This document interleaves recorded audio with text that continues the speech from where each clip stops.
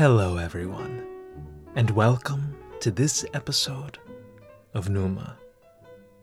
I am, as always, your humble host and devoted friend, Daniel Finneran, and I'm glad that you've decided to join me today.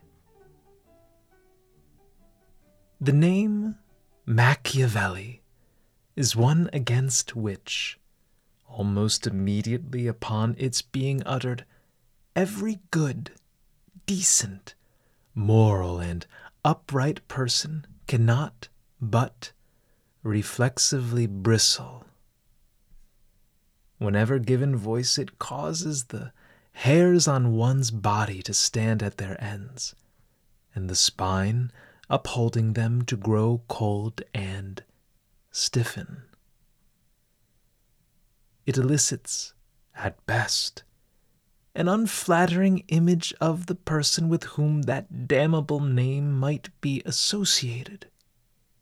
At worst, it brings to mind the very lowest, most contemptible, underhanded, scheming, and depraved type of human being that could ever soil the unblemished reputation of a species raised by the hand, inspired by the breath, and made in the image of a flawless, loving God.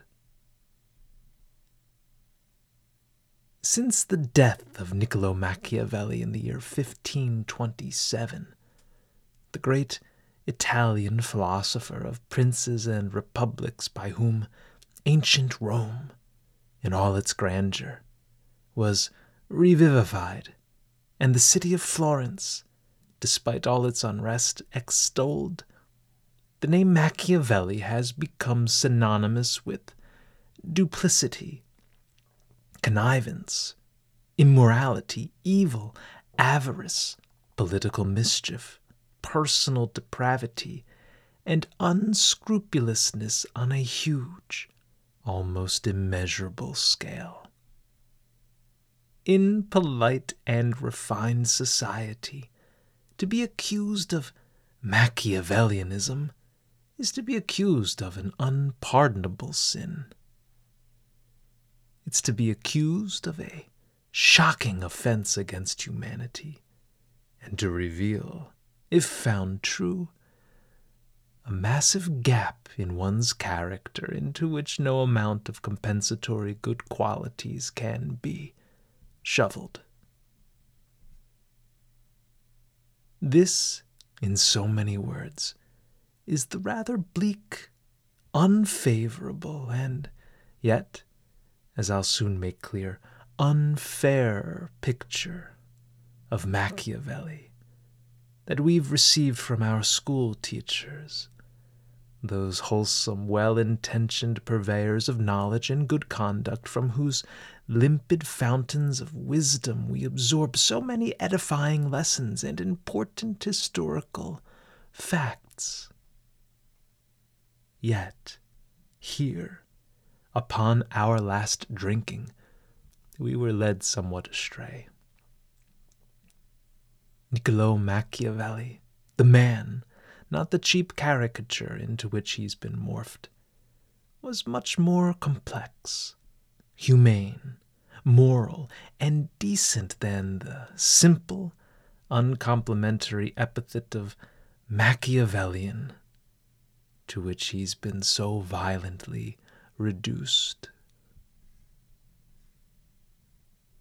While we remember Machiavelli, above all, for his oft misrepresented political views, he was as incisive a student of human nature as any who came before or after.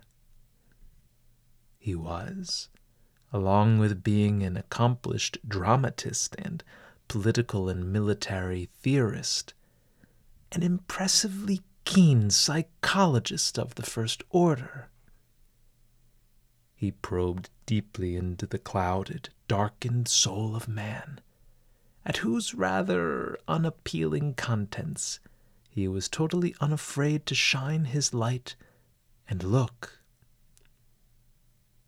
his fearless examination of human nature provides us an insight on which, at this point, and for the remainder of today's episode, I want to expand. In the preface to Book 2 of his Discourses on Livy, a work less famous than, and, in my opinion, refreshingly contrary in tone to the more widely read The Prince, Machiavelli says the following: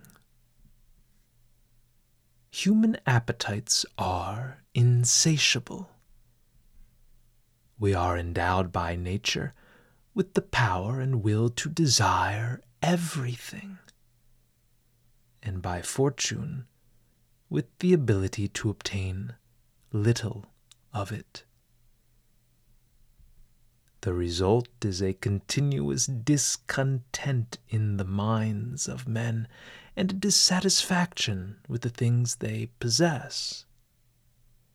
This causes them to condemn present times, to praise the past, and to long for the future, even though they do so without any reasonable motive." How strongly does this passage resonate with me? And I ask, how relevant is it to your life? This idea, that of the insatiability of human appetites, is not one to whose discovery modern Western philosophers like Machiavelli have a special claim.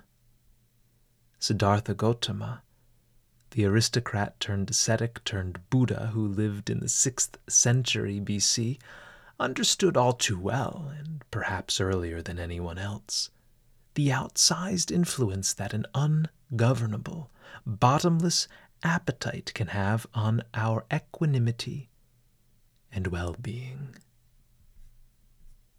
In fact, its essential tenet of Buddhism, the philosophy, religion of which Gautama was the founder, that in any human life there will be suffering.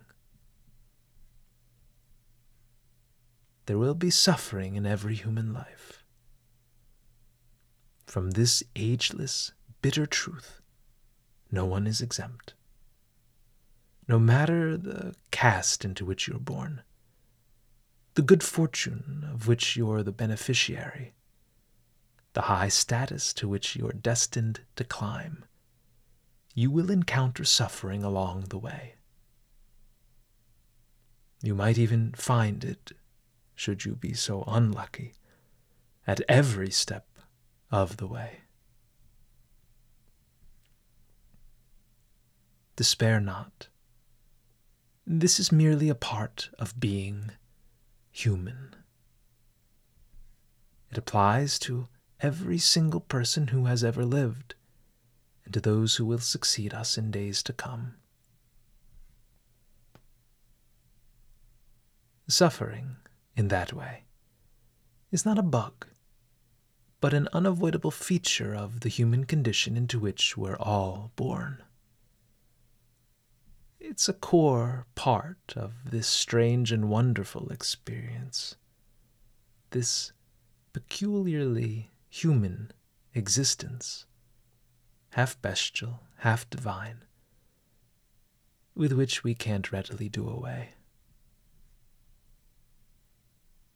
And yet, it's not just a little bit of suffering that we have to endure, but a lot of it, a whole heap of it, in fact, for whose relief we seek, in our desperation, any number of diversions, philosophies, religions, and guides.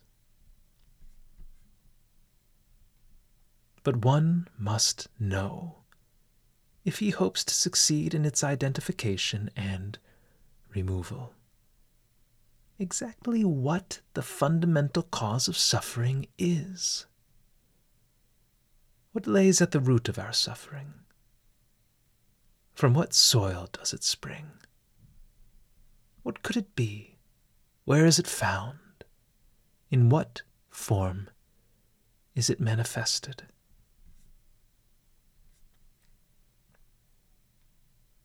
Thirst, craving, desire, appetite, tanhē.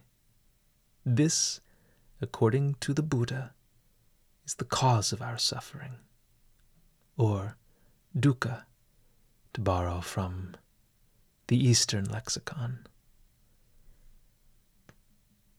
Tanhē is desire, from which dukkha, or suffering, is born.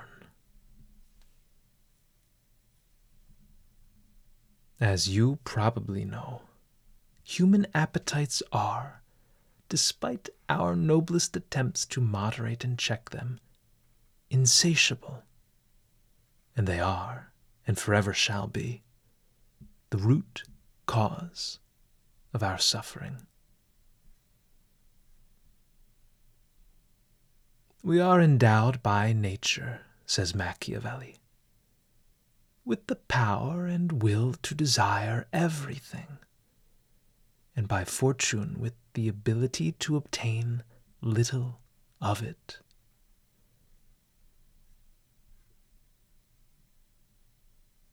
From our breast leaps the will to desire all, of which we'll never succeed in obtaining but a little.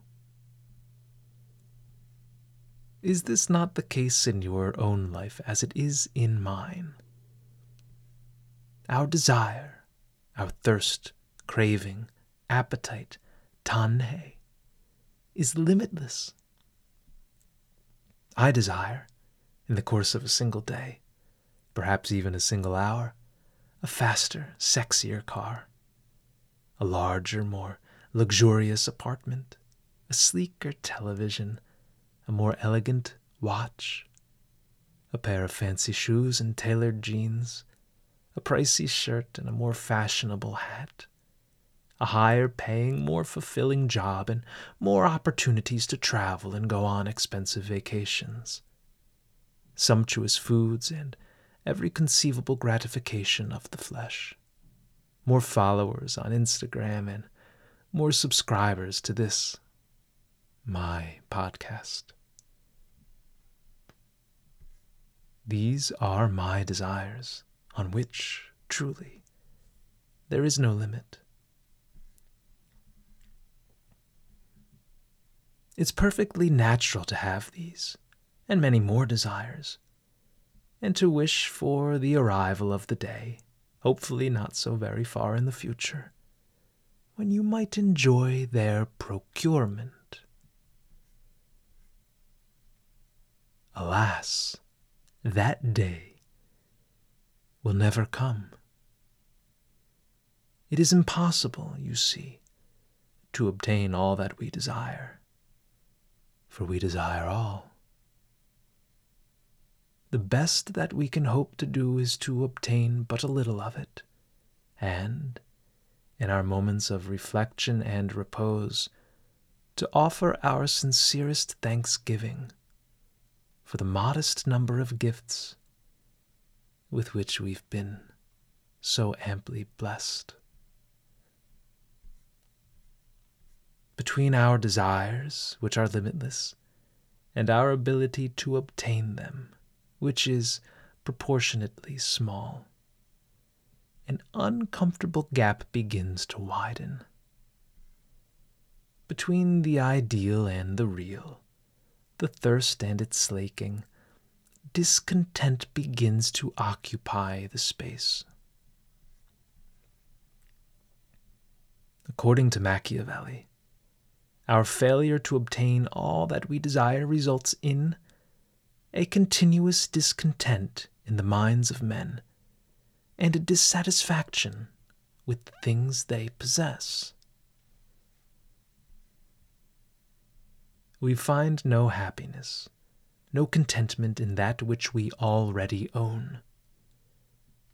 Sure, my humble little car ushers me about town with frictionless ease, without implanting in my mind a single worry about its breaking down or dying. My clothes are intact, seasonable, and well-fitting. My apartment is spacious enough to house me without any serious discomfort, and my job pays enough to stock my refrigerator and cover my table with the choicest selections of grass-fed, organic foods. Still, I am discontent. Still, I am dissatisfied. Still, my insatiable appetite rumbles louder and clamors for more. Nettled by the desire to exchange the worse for the better, the older for the newer, and always to accumulate finer and fresher objects, the things that I own offer little consolation when the things I lack persist in evading me. I have no gratitude for the things that I possess, only an unthinking appetite for those over which I still haven't a claim. According to Machiavelli, this foul mix of discontentment and dissatisfaction causes us to condemn present times, to praise the past, and to long for the future, even though we do so without any reasonable motive. Dissatisfied with the present moment, we look for any other time, be it past or future, to which, in hopes of raising our low spirits and gladdening our mind, we ship off our unhappy thoughts. We condemn the present time because we can only sense our dissatisfaction right here and now. We feel it very acutely. Thus, because we feel our negative emotions most strongly right now, we decry the present time, at which they're most sensible and obvious.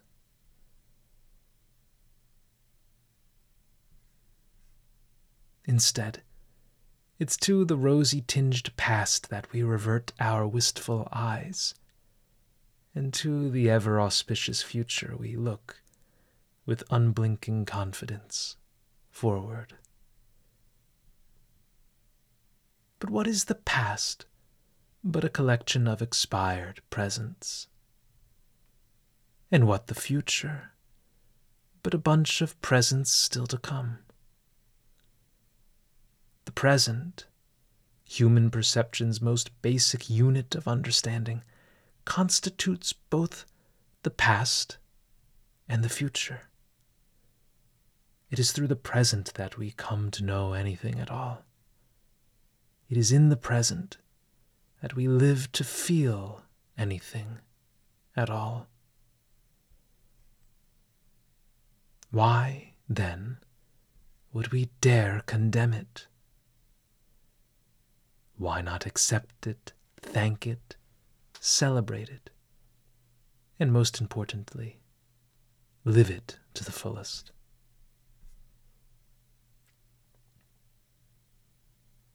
On that question, I think we'll end.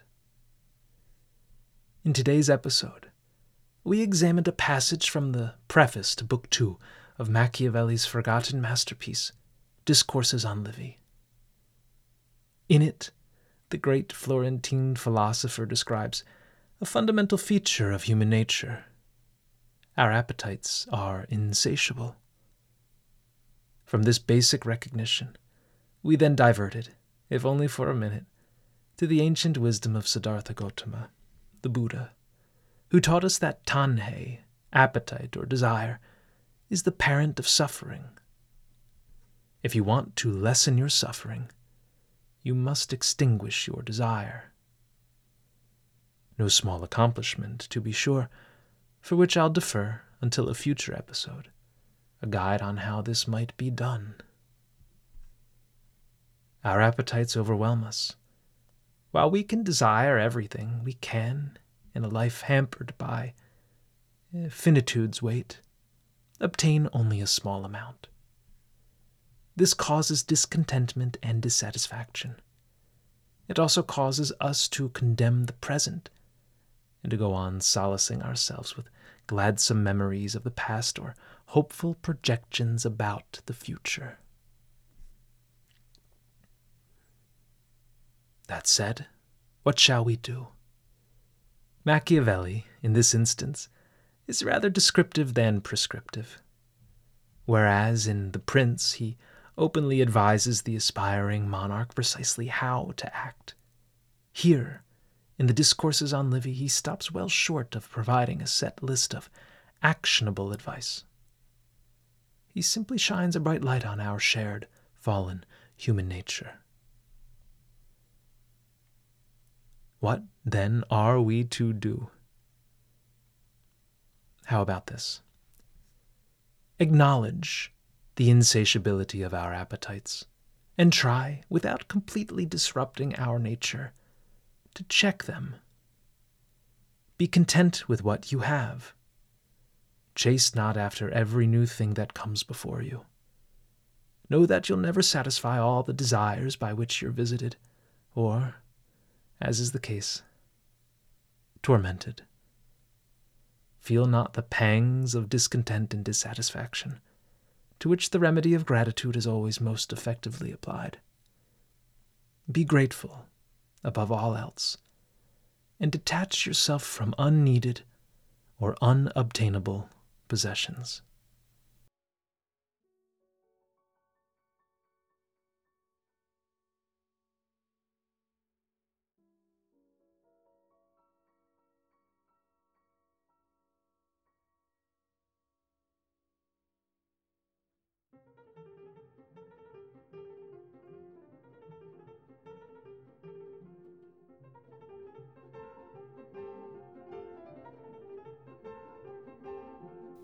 With that, I bid you farewell from Numa. Please, if you'd be so kind, subscribe to this channel, leave a review, and share it with a friend. You can visit my website, numameditations.com, on which all my podcast episodes and articles are archived. Until next time, goodbye.